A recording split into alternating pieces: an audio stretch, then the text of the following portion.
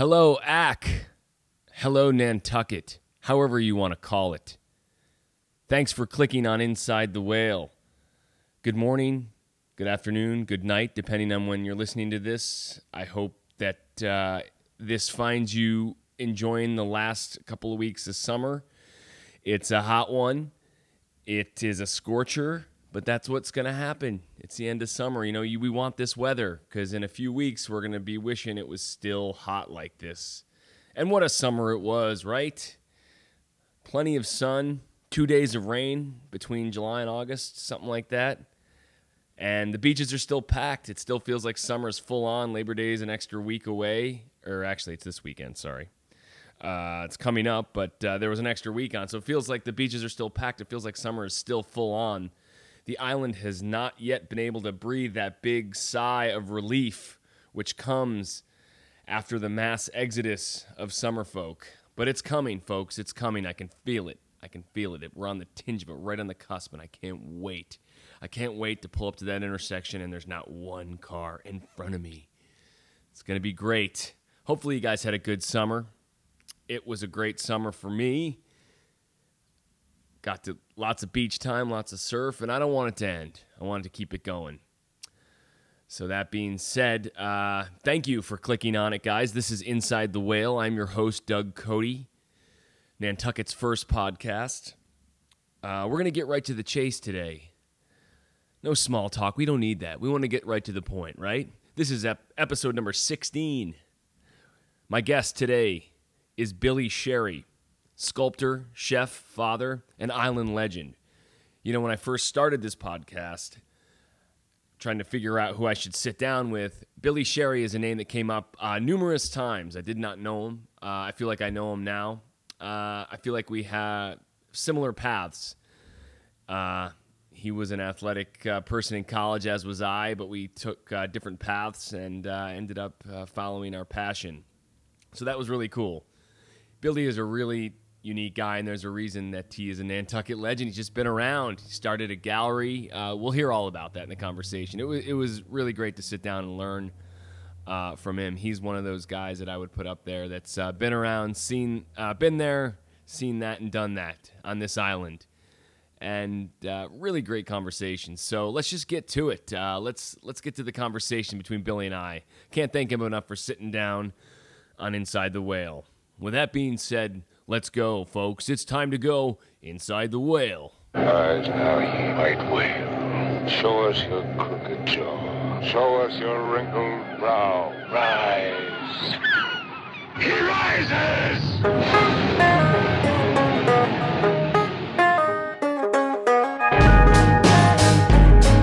30 miles out, we're going deep. Inside the whale! A whale as big as an island. A whale as big as an island. You're good. I think you're good. I mean, as long as you can hear yourself in there. Yeah. It's pretty laid back. Do you listen to podcasts? No. No. It's basically like a radio show. Yeah. I mean, I've heard them. Yeah, you've heard. So when I got out here, I just didn't know what I was going to do. Since my It's a great idea. So my background was in entertainment. I was an actor in New York and did commercials. And now I'm not a carpenter, not an electrician. Yeah. Right. My skill set is music and this kind of world and writing and stuff. So anyway, that's the whole. There's a whole world for that. You just got to be creative like you are. Exactly. So I guess what we're trying to do is get the Billy Sherry story. Thank you for sitting down and coming over to Fort Todd Circle. My pleasure. You know, Thank you. where does it start? Where are you from originally? I grew up in Chappaqua, New York. Long Island? No, Westchester. Westchester. Yeah, it's about an hour north of Manhattan. Gotcha. Up near Bedford. It's beautiful. White Plains. Yeah, and it was a real small town when I was growing up. Sort of country, a suburb, bedroom community from New York. Right. Because the train comes right there. But it wasn't as developed as Scarsdale, which is further south. Right. So Chappaqua was still kind of rural. Before the Clintons moved there. Well, it started before it became more popular before they moved in. Right. But, so you have brothers and sisters? Yeah, I've got 2 brothers and 2 sisters. They in the area or? They're Great Falls, Virginia, Katona, New York, right around the corner. Yeah. Malibu, California, and Charlotte, North Carolina. All right, so So you're from a they're big all family. over. What'd your old man do? Yeah. Irish Catholic thing going on. Yeah. Real estate. He dealt mostly with businessmen. He worked out of White Plains. Okay. He was a commercial real estate broker. He wasn't a developer, but he also wasn't selling houses. He liked to deal with businessmen and lease properties, sell properties for business mostly. Gotcha. Yeah, and my mom, they met in college. My mom was, at that era, housewife. Right? What college? Raising 5 children. My dad went to Georgetown. My mom went to Trinity. And at the time, that was a big combination for the young Catholic men and women. Yeah, I guess so. Georgetown and Trinity Yeah, it was College a big in deal. Hartford. Yeah. No, this was Trinity in D.C. Trinity it was in a women's D.C. college. Okay. Yeah, at the time. Oh, I was thinking Trinity College in No. Hartford. Yeah. So they met Yeah, they were across in town. college. Yeah. So But they're both from Yonkers, New York, both of them. Okay. Different parts. Yeah. So you grow up in Chappaqua, and how do you really the is tracing the story, because everyone's story is different how they ended up on Nantucket. So that's really where we want to start on what leads you Yeah. out there. What year you got here? It's actually very simple. I had a girlfriend in high school, Connie Huff, and her sister was here on Nantucket, and she was about 6, 7, 8 years older than we were. And I had visited here once in high school with Connie and her family visiting Cammie, their sister who lived here. And there's something, I knew something about it. In retrospect, I knew at that time something about the air was appealing, You remember loving Well, it? literally, I'm here because of the weather. In the summer in New York, it's really hot and humid, and it's not pleasant. So how I got here was so I'd been here once before. So when I got out of college, I went to Georgetown also.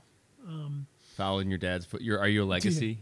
Yeah. Do they call that a legacy? Legacy, yeah. And my Yeah. brother went there. Really? My other brother went there down the line. So, Look at you. which is surprising after I went there that they let my brothers in. But Were you good in school? Are you smart? I mean, Georgetown's a good school, but if you're a legacy, sometimes they can look the other way. oh yeah, no, I got a diploma. Yeah. I did okay. I wasn't smart. I just worked hard. Yeah. And where'd you go to school? Gettysburg. Oh man, we played you in football when Yeah. I was in college. Really? Yeah. So you played football in college? Yeah, we played Gettysburg, and you killed us. Really? You had a fullback who should have had commercial plates on this guy. It was scary. Really? What was the I score? remember. I think it was 24-7 or something. It wasn't killed. God, but, you remember? uh, I see. It was a good game, but it was definitely you guys had the game. Yeah, I don't remember any. Something like that. I played lacrosse in college, and I don't remember There you go. any of the like. Some people can recall like, oh, I remember the worst game, and I remember like I don't remember. I don't remember that either. Usually, Sometimes scores and Yeah. stuff. But so you go to Georgetown, and what position in football? I was a safety. Okay. Yeah, punt return and safety. Yeah, Were you good? same size as you. See, how do you play? People go, how do you play college football? I said, well, Division III, first of all. Right. And I was a safety. Yeah, you just I was pretty good. Yeah, I was Yeah. actually good. I was a good athlete. Yeah, I was. I liked it a lot. I was Well, the lacrosse same. at Gettysburg is the same kind of deal. Yeah, I was an All-American. Oh, dude! I know. I never would ever bring that up, but it's the only chance that I No, ever it's got great, to say. man. I It's know. something to be proud of. I love that stuff. Really, I don't. It doesn't see. This is funny. I was always in college. Is really where I started to figure out what I wanted to do, and I was sort of the artsy jock.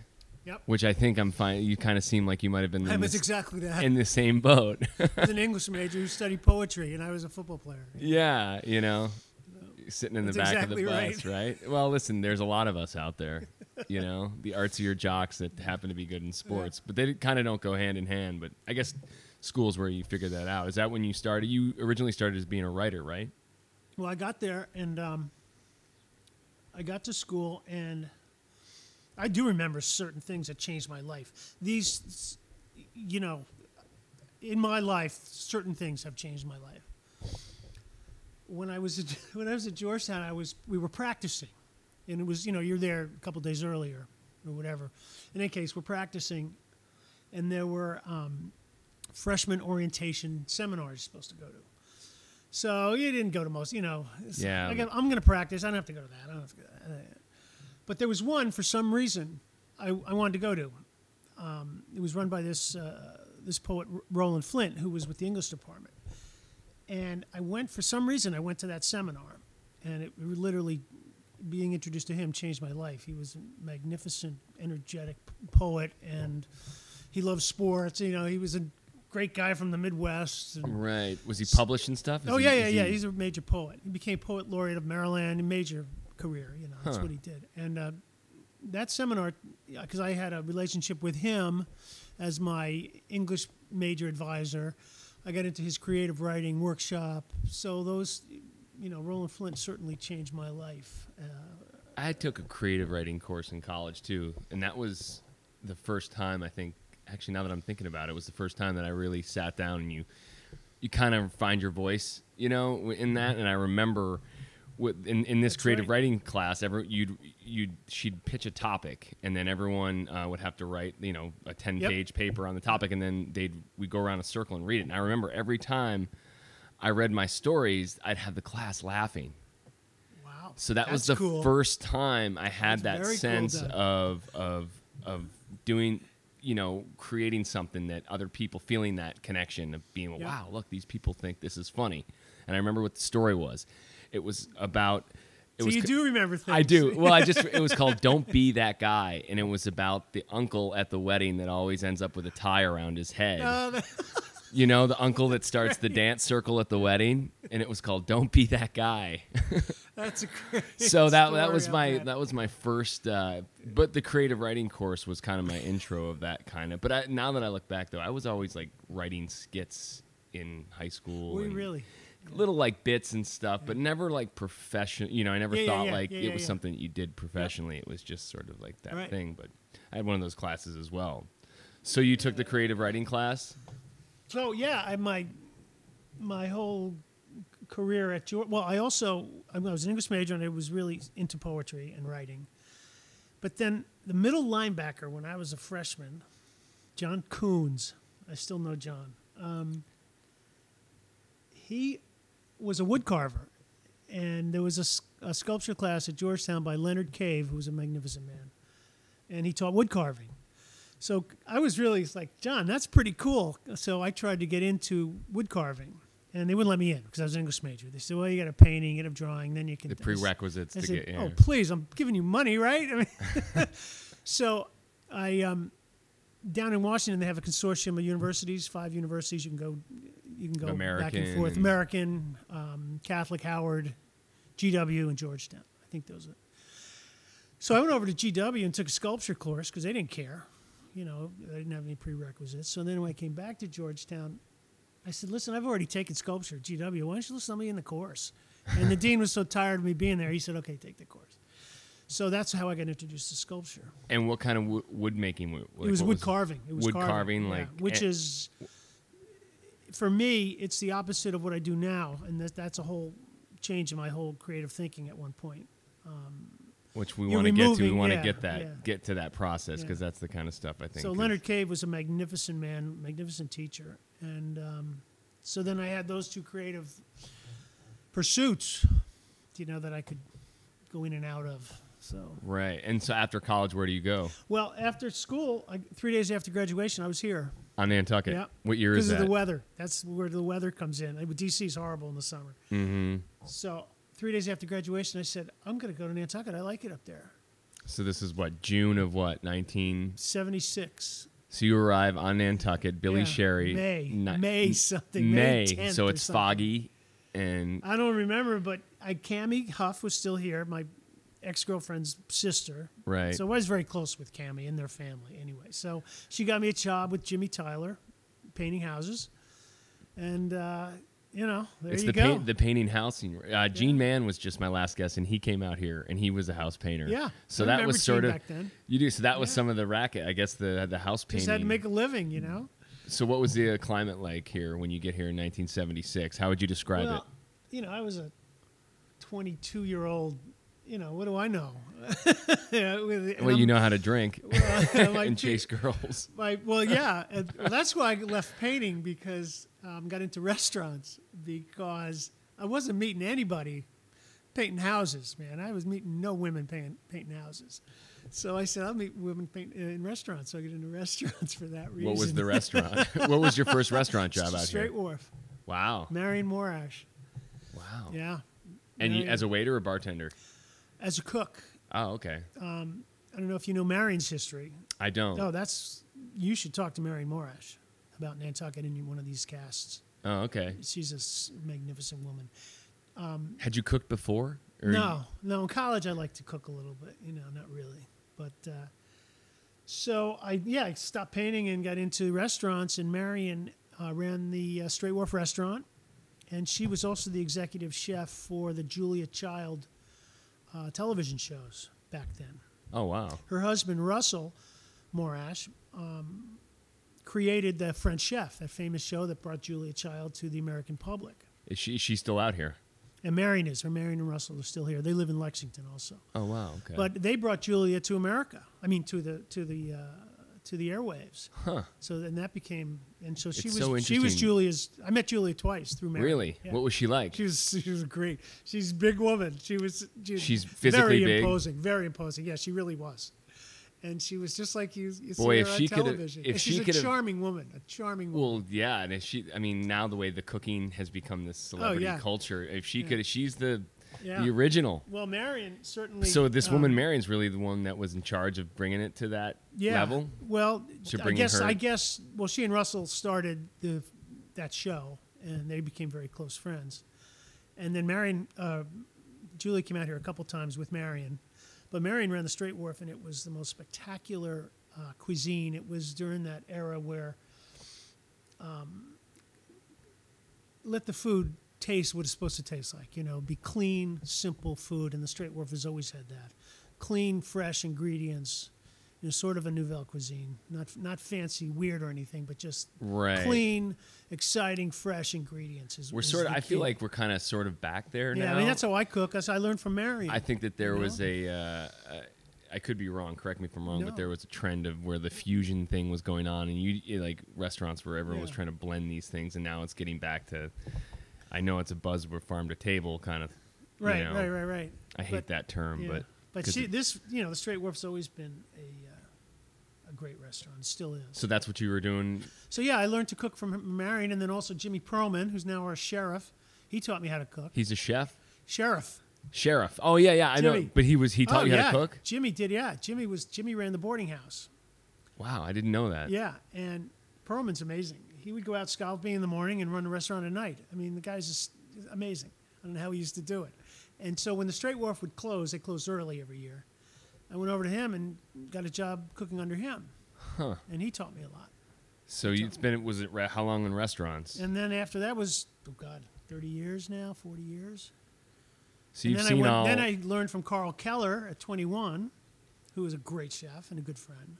So I just went from restaurant to restaurant learning. So and then when did the sculpture start? Were you always... Well, so I'm out of school working on this. I'm writing. I'm always writing, but what were you writing? Well, poetry and diaries and stuff. Yeah. I should have had you bring some of your poems. Well, down the road, I got some stuff. Yeah, I'd love to hear some of your. I would like if you had to pick two best. Maybe I'll publish them. Yeah, man. I'll put them up with the podcast. Yeah. Cool. Give me your two best poems. Yeah. Well, it's like art, anybody can write a good poem, but you got to write 99 good ones to know I think the craft and you've got to work it. It's got to be a body of work. It's the same as sculpture. Anybody can make one good sculpture, but it's your body of work, I think, that defines you and makes your reputation and that kind of thing. Yeah, it's funny. I've been thinking about my body of work of what I've done with bands, albums that I've recorded, and then stuff I've produced, films I've acted in, stuff that I've done, and now I'm on Nantucket. I'm trying to continue that body. This podcast is another same thing, thing, and it's Nantucket has sort of been a kind of a new opportunity for me to reinvent myself, and I'm sort of enjoying that. It's a very organic process. A lot of everything from even starting this family. Yeah, has been very organic, but there's a lot of opportunity. When you got here, you started working in restaurants, and then had the opportunity to start doing sculpture, right? Yeah. Well, I was always sort of messing around with sculpture at the time, carving. And then, Carving wood. Yeah, trying to do big stuff, but I'm trying to think. I moved out of here in '81 because it wasn't a good place for me to be at that time. Why? Sex, drugs, rock and roll, the '80s, restaurants. It was a wild kind of time. So I said, I got to get out of here. So where'd you go? I got to focus on making something better here. So I moved to Santa Fe, New Mexico, because my friend Cammie, who had been here and got me here, lived out there then. She had moved out to Santa Fe. So I said, you're just following Cammie around. Oh, I'm following Cammie around the whole, not romantically, because we're like brother and sister. Interesting.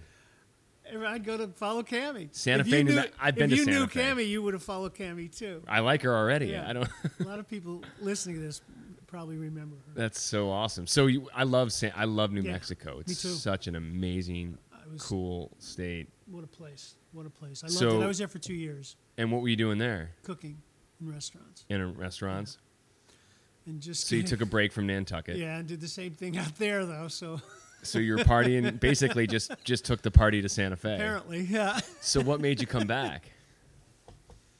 I don't know, actually. I think I missed something in the air, the water maybe. I'm not sure, actually. I'm not. I can't remember if it was a conscious Is it a woman that brought you back? No, I had decided to come back before a woman brought me back. But I had made the decision before that. Then it happened. Then it happened. There's a woman going to the vineyard, and I'm going to Nantucket. So maybe we can. But that never worked out. That never worked out? No, it didn't. Yeah, that's funny you said that. It's true. Well, there's usually some sort of. So there's a through line there. But for some reason, I wanted to get out of Santa Fe and come back east. Maybe it was the west-east thing. Did you get arrested? Have you ever been arrested? No, never been arrested. Oh, damn. I was hoping we'd have a... Me neither. But there's usually a... I'll tell you, when I had my 2 boys, first thing I said was, I better not get in that police report, man. I know, so right? I'm not going to wood, baby. You've never been in the police report? No, I've never been... I wasn't ever dealt drugs or anything. So did drugs, but never dealt them. Well, so you come back and you start working after Santa Fe. You come back and... I started working at Provisions, which was part of the Straight Wharf, the food store. I ran the kitchen, and Annie Blake ran the front of the house, and Marion was still chef at the Straight Wharf. So the real change happened. I came back for that summer of '85, and then the winter of '86, I met Rima. Okay. So that changed everything. And thank God. I'm serious. Yeah, and you had 2 kids with Rima? Yeah. And how old are your kids now? 28 and 26. Oh my God! So they're grown up, and are they out here? Yeah, they're out here for now. Yeah. No, they are though. I get to see my kids. I love it. That's great. So I love the comparing and contrasting the Nantucket of like when you say you got back in 1981 to where we are now in Nantucket. How different does it feel to you? Someone who's been here and seen the changes, does it feel that different? If I thought of it in those terms, it would feel that different. It's just more crowded. It's very simple. Yeah, that's all it is. It's just more people, more cars, more houses. That's all it is. Everybody, the same attitude and quality of life I've always loved about Nantucket is still here, I think. There's something in the air. I believe it, That's why people are here. You get sand on the brain, right? Is that what they say? There's something in the air that people who love it, and people that don't. I immediately connected there's a kookiness to it, I think. You think it's that? I don't know. There's something. Well, we're out 25 miles. Well, some of the people and the locals and stuff that I met, I felt immediately at home. Oops. When I first moved here, I felt that it was exactly done. That's I had no idea that I would be living here. Yeah. I just there was something. I went out to Cambridge Street the first night I got here, and there was a lot of people, and I was like, oh, this is cool. Yeah, this kind of feels. But I do feel. I mean, I've only been here for 5 years. I feel like that element is dissipating, personally. Yeah. And I've only been here. So you've been here a lot longer, so you have more to base it on. You were here in Nantucket. Well, it's in the past, the summer and winter were dramatically different, from my experience in terms. Now, I mean, the summer is that much more busy, And the winter is too. That's the thing. The winter is no longer, from my perspective, a lot slower. I mean, there's a lot of commerce, there's a lot of people, there's a lot going on even in the January. Yeah, yeah. People, and it never was like that. In January, February, March, years in the 70s and 80s or 70s, was nothing going on. Huh. I mean, nothing. Right. Yeah. Well, there was one thing going on, drinking. Yeah, yeah. Well, when the harbor froze in the 70s, people were bummed because not about bread and water and milk, but they were bummed because they run out of Budweiser.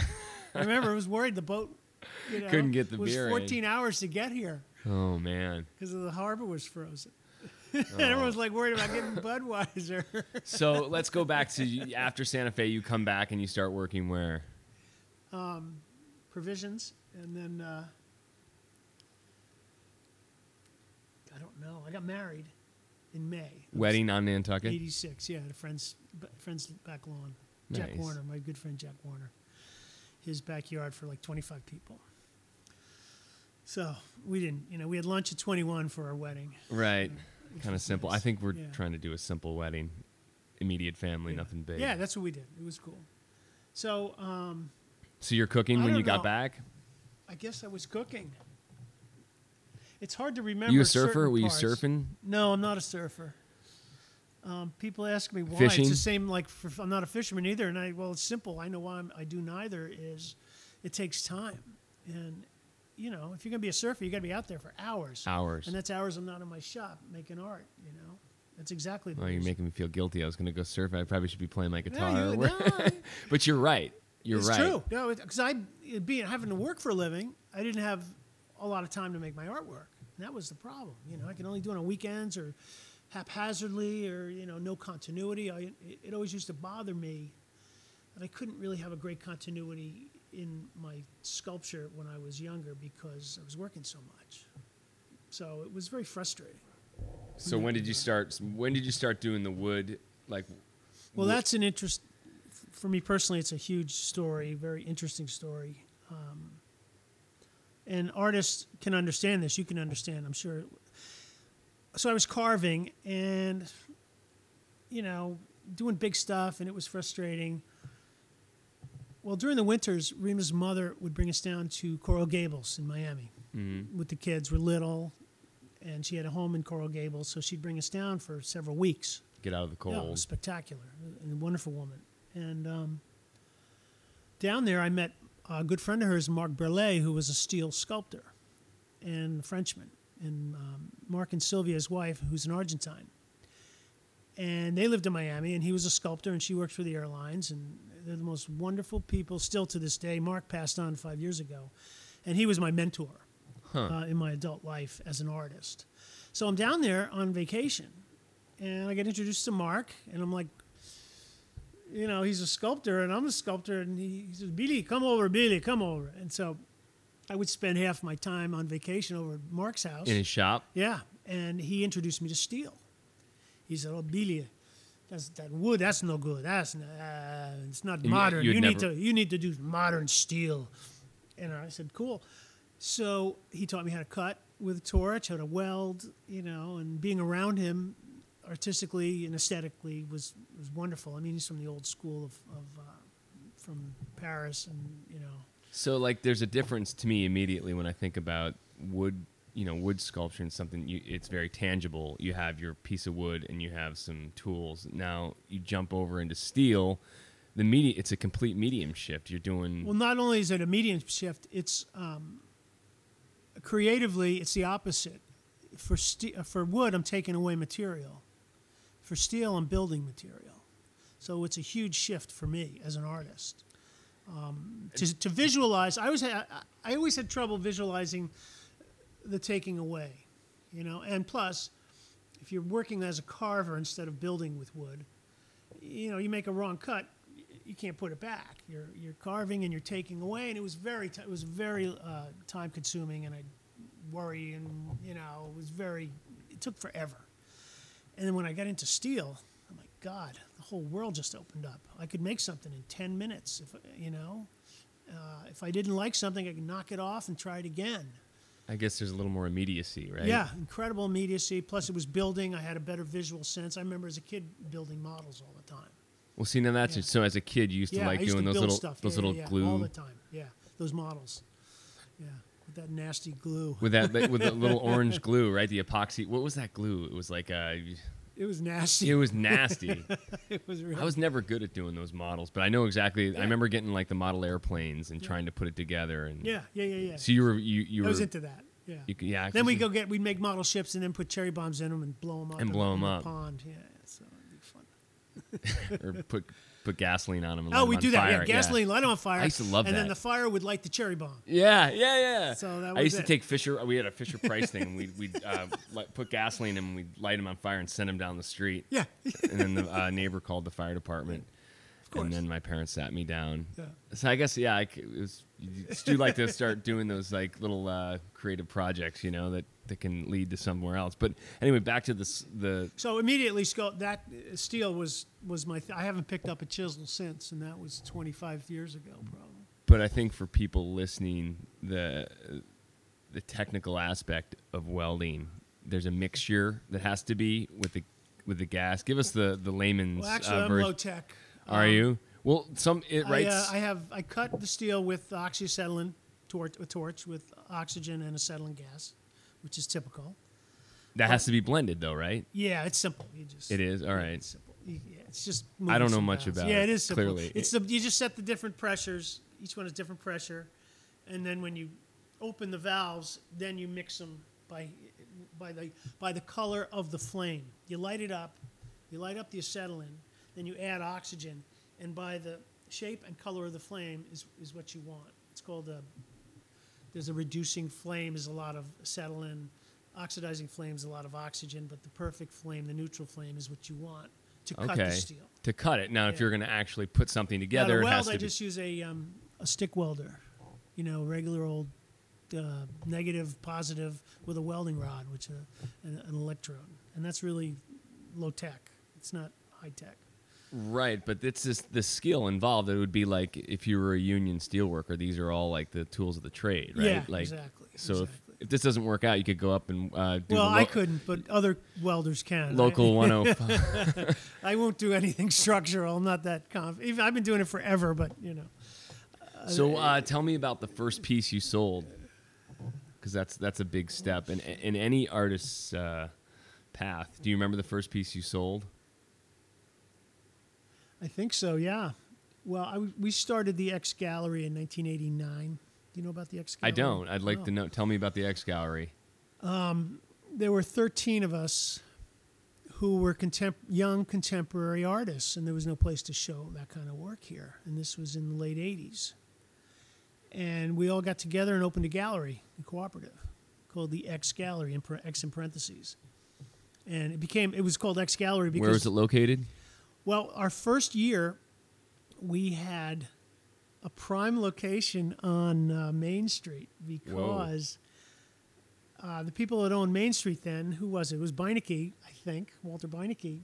But the space was empty, and they couldn't find a tenant. And it was right there next to Met on Main, that restaurant. Was that where the camera shop was, too? That was on the other side upstairs. Oh, okay. Yeah. Gene Mann was telling me about his camera shop. Yeah, that was a great place. The camera shop was a historic place. It must have been this is what I love, like a scene. It was great. Gene Mann was very influential in keeping creativity alive on this island. Did you hear about the Roadhouse? Did he tell you about the Roadhouse? Yes, he told me all about the Roadhouse. Oh, my God. He used to live at the Roadhouse. It was the best. He told me about the jazz pianist that he had on one side. And Jesus, it was the greatest. It's great. Absolute. Frank Conroy would play jazz at the Rose and Crown, and we'd all go there after work, and he'd just be sitting there playing piano. It was good stuff. Well, see, like, just your inflection when I talked about Gene Mann's shop, you could tell you just lit up, and like that was the day that there was that period. There was a lot of creative people. There was a lot of creative people, a lot of creative work going on. A lot with Gene Mann, and he brought jazz. I saw Clifford Jordan, the great tenor player, at the Rosencrown.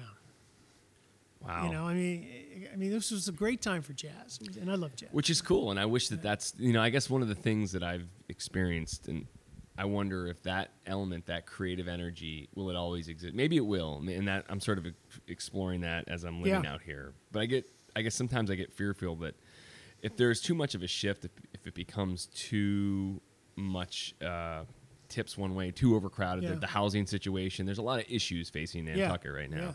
Yeah, I know. And my fear, and I talked about this in the last podcast, was that if, it's hard for I got housing out here because I basically, my fiance has a house, but it would turn other artists away and people that thing we're talking about, that what you said, like when it was a really other creative people coming out here, would slowly start to diminish if it just becomes to the point where it just can't inhabit people like us anymore because it's too hard. How could that happen? I don't see that happening ever anywhere. I mean, people are people. Find a way. Yeah, people are. It's just different scenarios and logistics you got to overcome, I think. It's true. There's a lot of young people being creative out here. I mean, there's a great show that Reggie Levine always curates that the Arts Council sponsors for anyone and everyone at Sherburne Hall. And so many young artists are up there showing their work. It's magnificent. That's cool. It is. So that's a good thing. And it does. Yeah. There is a lot of other people doing cool stuff out here. Yeah. But it's just more. It's just busier. It's just more. I think you're right. Maybe you are right, Billy. You don't see a lot because there's so much going on. There's so many people. There is so much going on, and there is cool stuff that happens. The film festival's cool. There's a comedy. Yeah. That's one thing that's been cool. There's a lot of neat, cool festivals that go on out here that definitely. I lived in their house when they were in high school. Jonathan and Jill Burkhart, who started the film festival. Oh, really? I'll never forget that. It was the first time I lived with my girlfriend and Martha Blomberg. And we lived in the first floor of Berkey and Barbara Burkhart's house, and Jill and Jonathan were in high school. I remember that. Were you a good tenant? Yeah, well, we were friends because they're a great family. Oh, okay. We got to be pals, He taught at the high school. He was a great teacher. So back to the X Gallery. So you had we started and we moved after they gave us a space for a portion of the profits because we didn't have any money. Well, little did they know there weren't any profits. I mean, it was wild stuff. I mean, Melissa McLeod, John Jay's wife, was one of the seminal people with exciting new, wild, creative work that this island has never seen. And That's cool. Robert McKee, Kasha Baker, Catherine Moore, amazing stuff. Howard Fraker. Well, these names, I'm not familiar with any of these names. So we had this we moved up to 12 Orange Street, right around the corner across from the Unitarian Church. Because this very wonderful, eccentric woman owned the building. And she loved leasing it to a bunch of crazy artists. And we had it for 12 years. And we had the best openings. Oh, they always are, right? Yeah, they were great. So it was a great contemporary voice. And then it ran its time, It was, 12 years was a long time. It's hard to run a gallery. Yeah. So we all, we showed work all the time. It was real exciting. And that's what developed my career. Was that the group. Was that the first time you sold a piece? Yeah, I sold it on Main Street the first year. It was a steel, I don't know, it looked like an abstracted bird. I don't know how to explain it. Sold it to some doctor in Greenwich, I think. On the coast, so I delivered it. That's how I remember it. You remember the house? It's got to feel. I remember he had a pool table, like a red pool table, which was against my sensibilities. I mean, pool tables should be green. Yeah. I grew up with I hear one. you. Yeah. So that was the first piece I sold. Leather pockets? Yep. Drop pockets. Yeah. Those are nice. Yeah. That's right.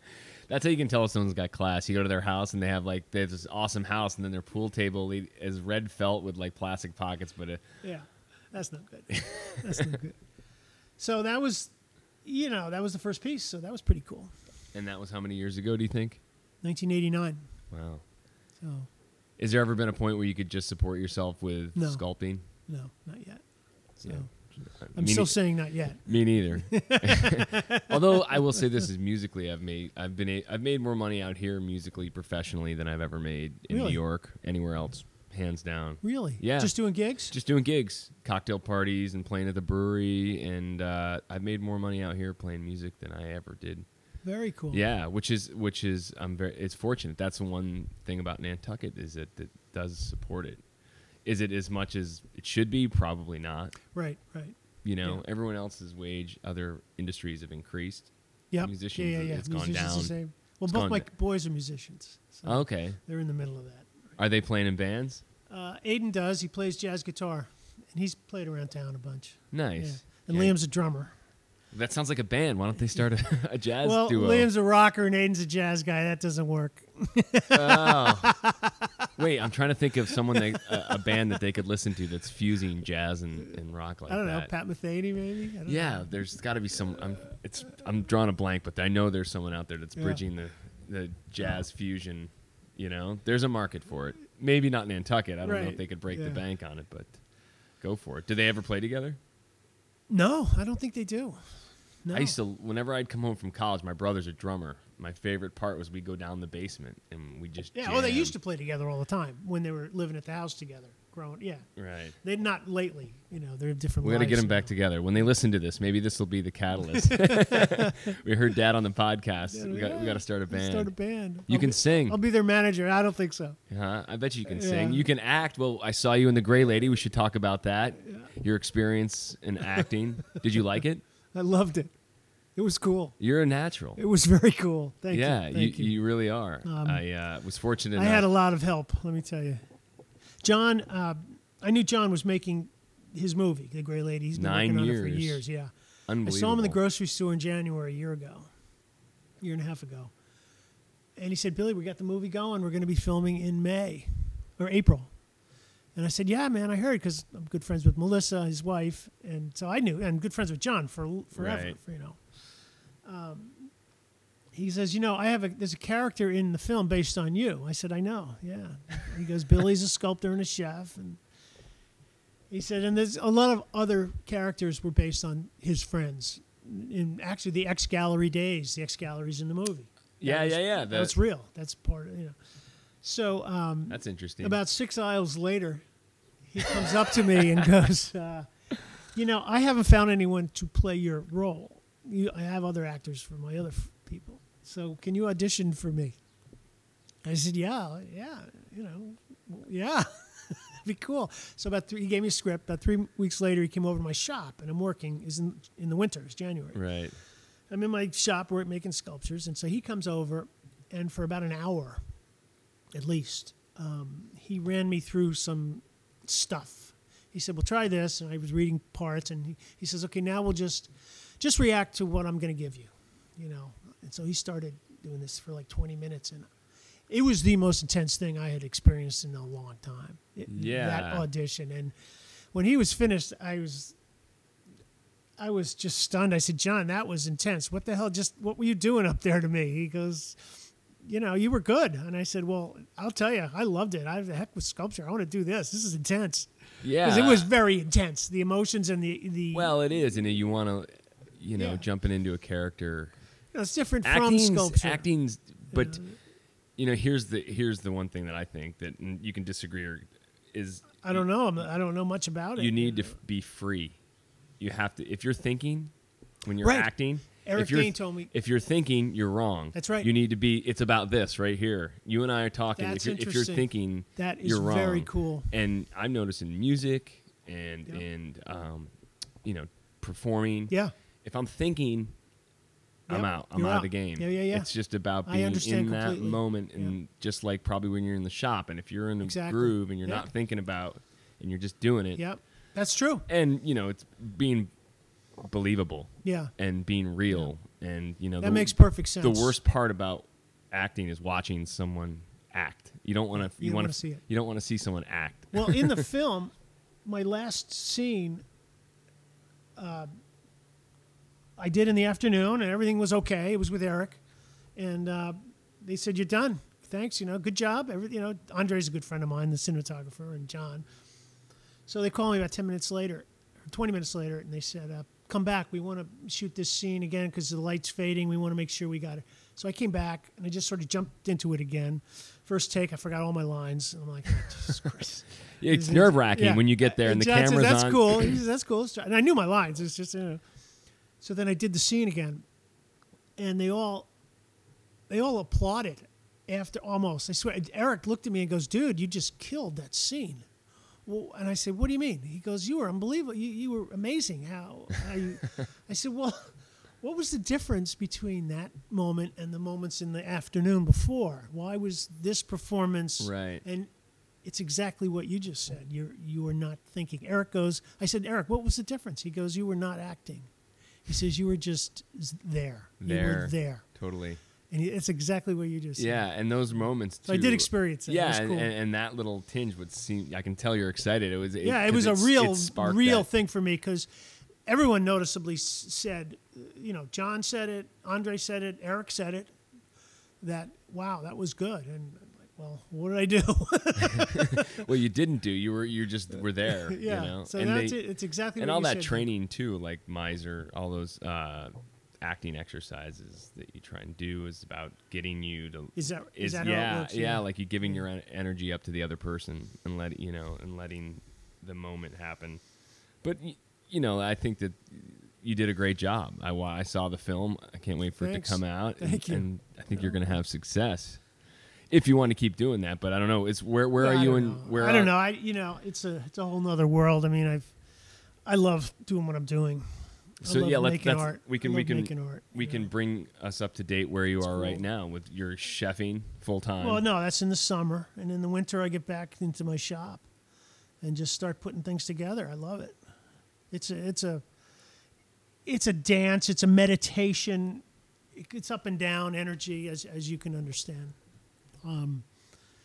It's really exciting when it works, And Yeah. I know it works. That's the thing. I know that all I have to do is show up and work, and something will happen. I just know that from where I am in my sculpture career, or as a poet, the same thing. I know if I sit there and write and work, all of a sudden things happen. That's where the mystery comes in. If I go to my shop and work and get frustrated and depressed and like nothing's ever going to work, and it happens all the time, and I pace around and I go for a drive, I come back, and the next day I'm there doing the same thing. All of a sudden, boom, something usually happens. Something usually happens. And then it's like, yeah, right, this is worth all the agony. And you got to have that agony. You can't, it's not simple. It's not casual for me. No, I don't. You take it pretty serious. Yeah, it's. I don't think about it a lot when I'm doing it, but sometimes if I'm doing it all day and the next day and nothing's happening, then you start. It's interesting with sculpture and stuff. It's just like songwriting. There's an immediacy. Again, that word just came up again, but it's just you and you're in control. But with like acting, you can't. You walk around your house. You don't act by yourself. Right. It's Yeah. that medium is is such a collaborative thing. Yeah. You can't do it by yourself. Stand No. up. You can work. Yeah. When I was a comedian for 6 years, and you could do your bits. Were you really? Yeah. I love it. In New York, that's how I got my start. And so I was doing stand up, but you would do your bits, and then you'd go out and perform them that night. Whereas like theater and acting and film, you need that collaboration with other people. So that like sculpting, you go in there and it's just you're in control. Yes. Well, supposed control. It's all accidents. I'm telling you, it's all accidents. What's your best piece, do you think? What are you most proud of?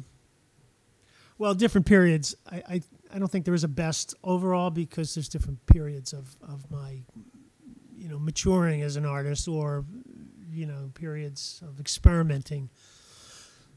I'm trying to think. I don't know what my best piece is. That's a tough question, too. It's a tough question, to be honest. I guess top. Well, my dealer, Art Cabinet in Nantucket, Dorton Neudert, has represented me for about 15 years, and all my big work is over at her house. There's one piece over there that's really, really good that she owns, actually, and I did show it at the X Gallery years ago. That's pretty spectacular. And there's a couple of others over there. She shows my outdoor stuff and my indoor stuff. So I don't have a favorite, to be honest. Do you have a piece you're present? You have a couple things around I got one I'm town. working on now that's my favorite. Yeah, right. And until I finish it. How close are you to finishing I it? just have to weld it. It's all ready to go. I got hurt this summer. I ripped the tendon in my calf, so I haven't been in my shop. Usually I'm in there a little bit because I cook for families. So I still have some time in the summer, but I haven't done anything because of my leg injury. So how'd you do the leg? Moving a sculpture. Oh, the irony. Yeah. Not being very smart, being impatient. Where were you moving it to? I was just tweaking it. It didn't look right, so I wanted to move it around, and it didn't work. So a lot of your stuff is big. It's Yeah. they're big pieces, Yeah, right? yeah. You like It's getting to be problematic, to be honest. where do you get your steel from? I've gotten a lot of it from the dump years ago. The old electric company, I got a lot of pieces from. But lately, I get a lot of cutoffs from I-beams. I'm into I-beams.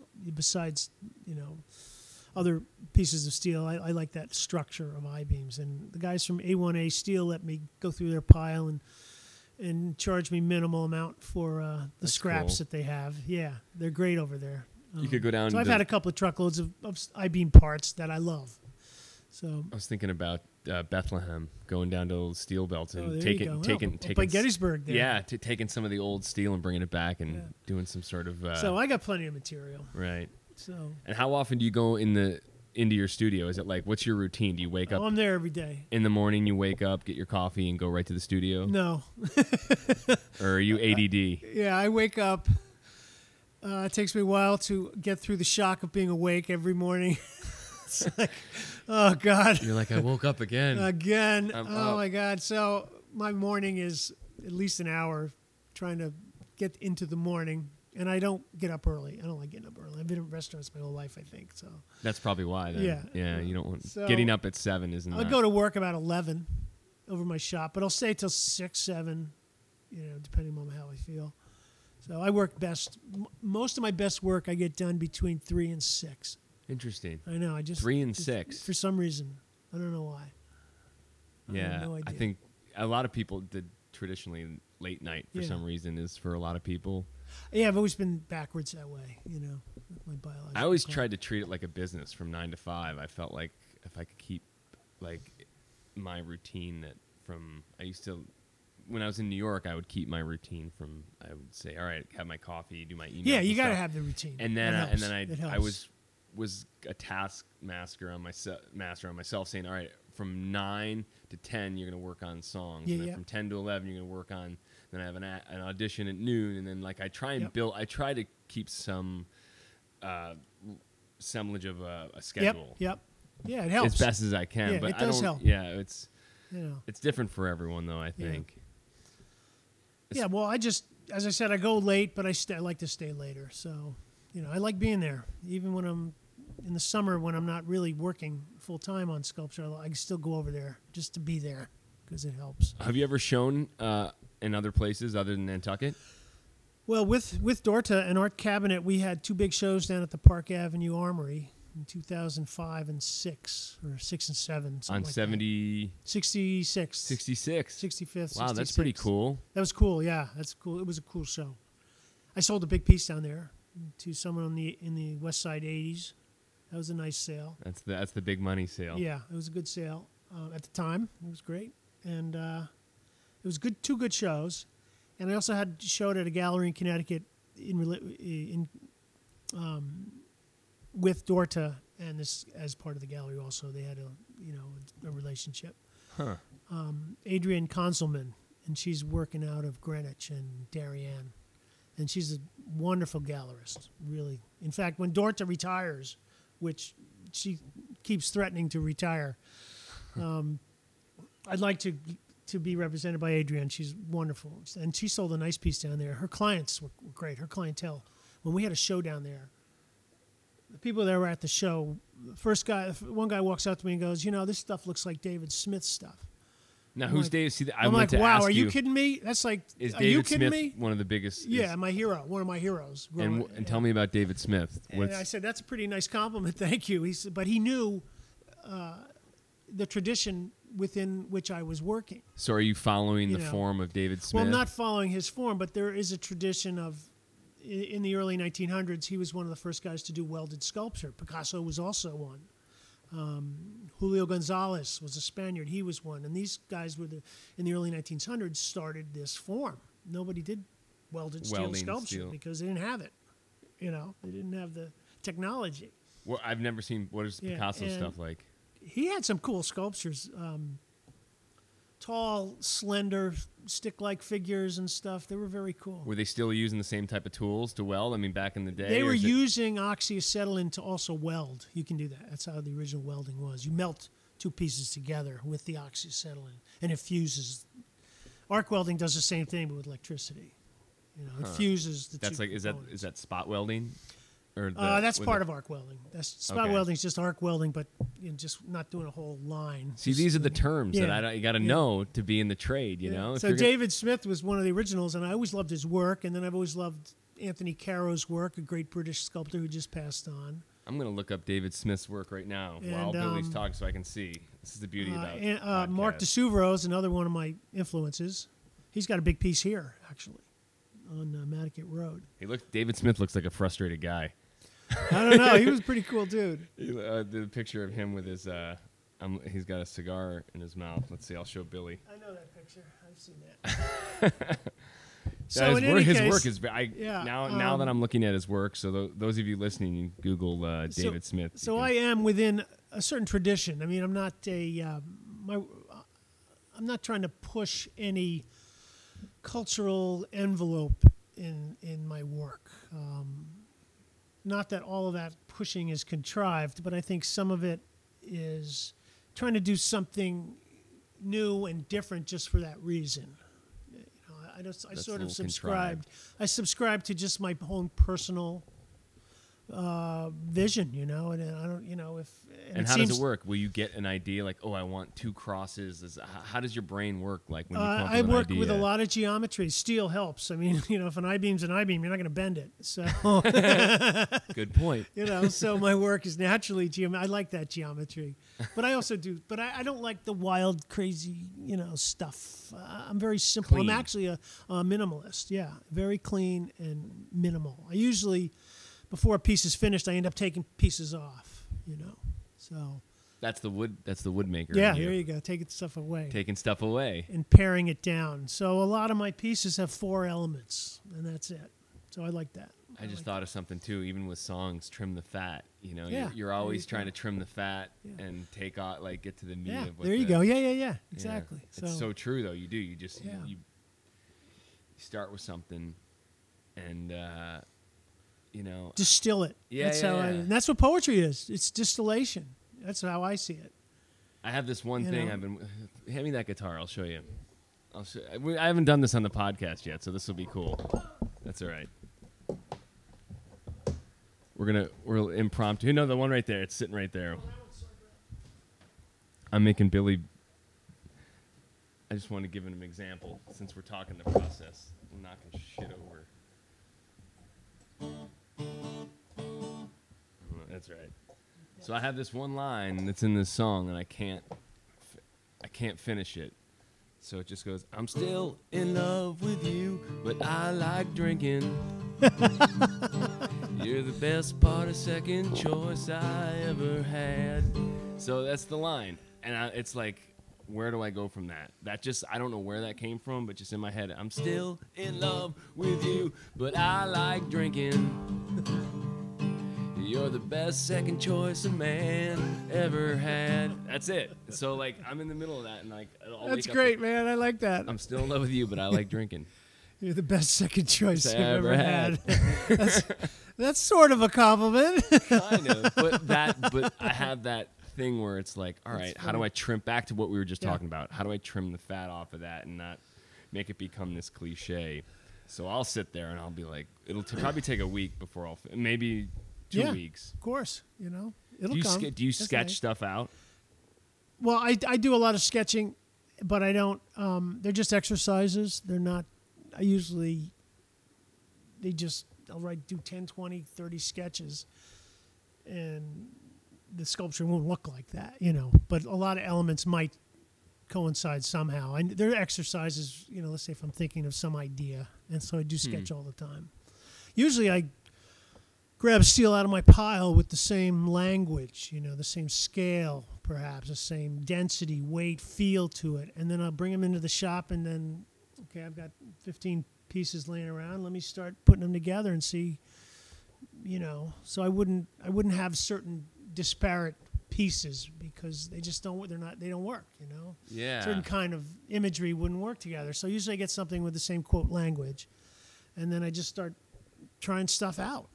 And so it is like painting in that sense. oh, it's huh? exactly like it. Just trying stuff out and see what happens. So it's very organic, and it usually starts from the bottom up. Usually, so so they stand up, they don't fall over. So How do you think Nantucket has influenced your work? I have no idea. Like if you were doing this somewhere else, I wonder if it would be, because it does. The island does seep into stuff you do. It does for me. It's Well, one of the reasons I love Nantucket is there's a great sense of space here. It's a horizontal sense of space. I grew up in New York with big trees. I grew in Westchester, and everything was vertical. You couldn't see 100 yards away because it was this woods and stuff in the way. And Santa Fe was the same way.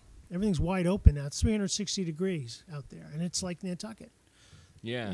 It's horizontal. I love that for some reason. I don't know why. Maybe that works with your brain. That sort Yeah, of exactly. It's It's obvious. That's I'm what not- makes it more. I don't need to know reasons. I just know the effects. I know things work on me, and it's like I don't care why. I just know it. Is there a place that you can't stand that you go and you're like, oh, get me out of here? Oh yeah, Is it New York? America. America. See, Any place with a stoplight. So you feel like you're escaping out here. I can't last a couple. If I was in the city or something, that might be different. But suburbia and stuff, I can last a few days, and that's about it. I just got to come back here. Yeah. Something in the ocean. I don't know, something. It's natural barrier. Yeah. It's nice. It's a bubble for sure. Yeah, We were living it in is. a bubble. It's true. In some For regard. good yeah. or worse. Yeah, and Magazine did a piece on me, and Rob asked me these questions. You know Rob. Yeah. Rob's a great guy. Pacuzzo, is that how you pronounce Yep. his last name? Rob is awesome. He asked me a question, what would you do if you had one thing to change in Nantucket, what would it be? And I said, move it another 25 miles out. Keep going further and further, right? So it's simple, But I don't know if there's any influence in my work because of where I live.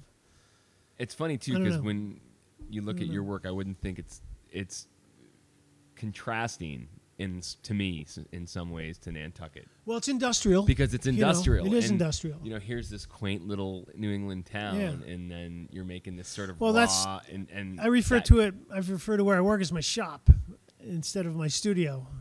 My art dealer calls it my studio, but I always say, I got to do my shop. Well, it's much more. It's work. It's much more It's work. at a cocktail party. Oh, well, this artist works in his shop, and it's a little more. Oh, it is? I don't know. I just realize it's what I do in there is just work, and it's dirty. It's not very clean work. No. Welding dust is dirty. And what about the chemicals? Do you wear? I wear masks, and goggles. But back in and the ear day, they protection. never did, right? No, they never did. No.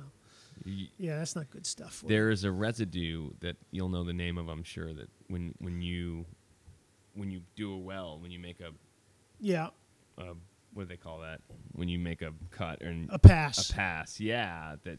Oh yeah, it's well you're burning steel, so whatever that steel is made from, you're burning, and I'm sure there's a lot of stuff in steel. That's the hazards, but there's hazards too in everything, I guess.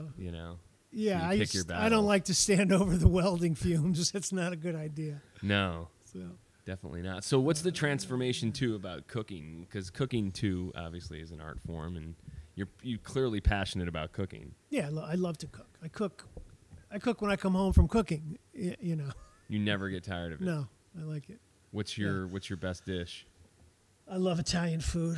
You do. Yeah, but in the summer, I like that clean, simple food. The big tomato salads and fresh Basil. fish. I love everything. Yeah. So, but I like Italian food a lot. And I like roast chicken.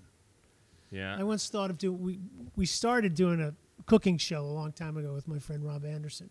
We had a couple. happened to We had it? a couple of pilots. I've got it at home, and I was going to call the series "How to Cook a Chicken," and the concept was, I come home from work. I've got to cook dinner for my family in an hour. This is how you do it, and it was simple food, simple ingredients. And, cooking Italian food even, you could do it really fast, little tricks, stuff like this. And the theme was how to cook a chicken. The opening scene is, this is how you cook a chicken. You take an oven, you open the oven, and you put the chicken in the oven and turn the oven on. That's how you cook a chicken. That's a quick show. Basically, cooking is simple. Right. It's not rocket science. And here, you guys, know? how many? You did a pilot? 2 pilots? Well, we did it on our own. It was pretty good, but it never went any further. Unfortunately, it would have been fun. Well, now that you're a big actor now, and you know I'm all real big. You're rubbing elbows with all the big dogs. Maybe they'll give you a second shot, right? That's cool. I like doing it. It was acting. Yeah, You know, totally. It's just like you and me sitting here. It's just It becomes you know? something. That's what's cool. I think you know what you and it's I are fun. similar. I like to make things. yeah. I just like making things. I don't care if it's Yeah. music, it's film, Yeah, exactly. There you go. food. Yeah, creating stuff. Yeah. You know, And if I'm really unhappy if I'm not creating.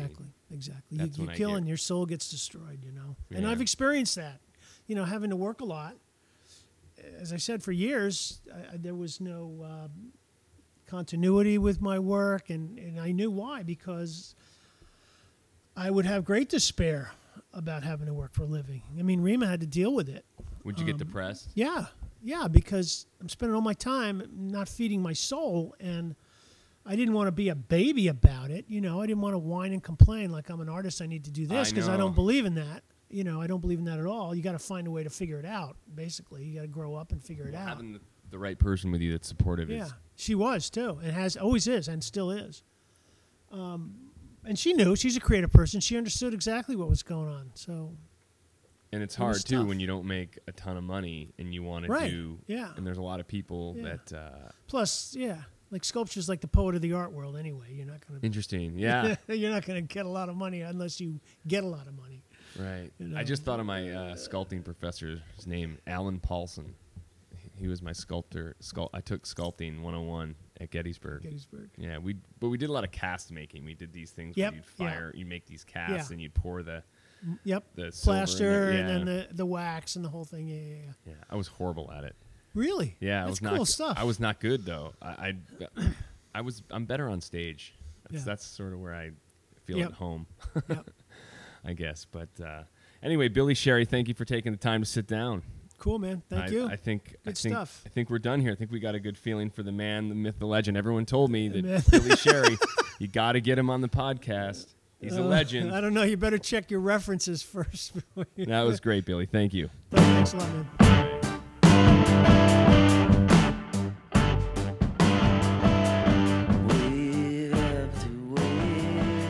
There it is.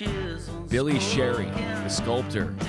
You know, it's funny. I listened back to that conversation, and something that strikes me about that, and I guess I didn't realize as we're having the conversation, listening to it again, picking up on that, just the work of it, going in there and doing that work, and how each person has a different process. And Billy Sherry is certainly a guy that has done the work and understands that, but like any craft, and willing to put in that time and be frustrated with it. And I got thinking about that after our conversation about how everyone else, you know, anytime you create something, you put this sort of energy into something, and it doesn't always work out, you know. And he said that sometimes his work is full of mistakes, and you know, I don't know. It was cool, really cool to sit down and talk about the process. I love that. I love it. I enjoy the process of songwriting. I enjoy anybody that's a skilled craftsman. It's a pleasure to sit down and talk, to talk with someone that's on their game, because you can always learn. And it was cool to talk about the acting thing. I thought I did get a chance to see a screening of John Shea's movie, which was fantastic, and Billy was great in it. I told him what a natural he was, and so it was cool to talk about that. That was just a great conversation. I'm really glad that Billy sat down to talk with me and talk about the process. I feel like I have a better understanding. And sculpting isn't easy, man. Working with an I-beam, taking an I-beam and creating something from this big piece of metal. I don't know. I appreciate the craft of it. You know, I think it's a really hard skill. You know, when I think about songwriting or acting or other types of artistic endeavors, that the sculpting is something that you know, it's just so out of my wheelhouse. So it was really interesting to hear his process and hear him talk about that. So, Billy, thank you so much for sitting down on Inside the Whale. That's it, folks. That was episode 16 with Billy Sherry. I can't thank you all again for clicking on Inside the Whale and believing in it and giving it a chance. I'm hoping that you guys are enjoying it. I have an email address if you want to send me comments or questions. It's at insidethewhaleack@gmail.com. Hit me up with your thoughts, comments, or concerns, or hate mail. That's fine, too. If you're not feeling me, you can tell me. I'm an open book so far. We'll see. Anyway, enjoy the last couple of weeks of summer here, folks, on the island. We'll see you next time in episode 17. Thanks for clicking on Inside the Whale. See ya.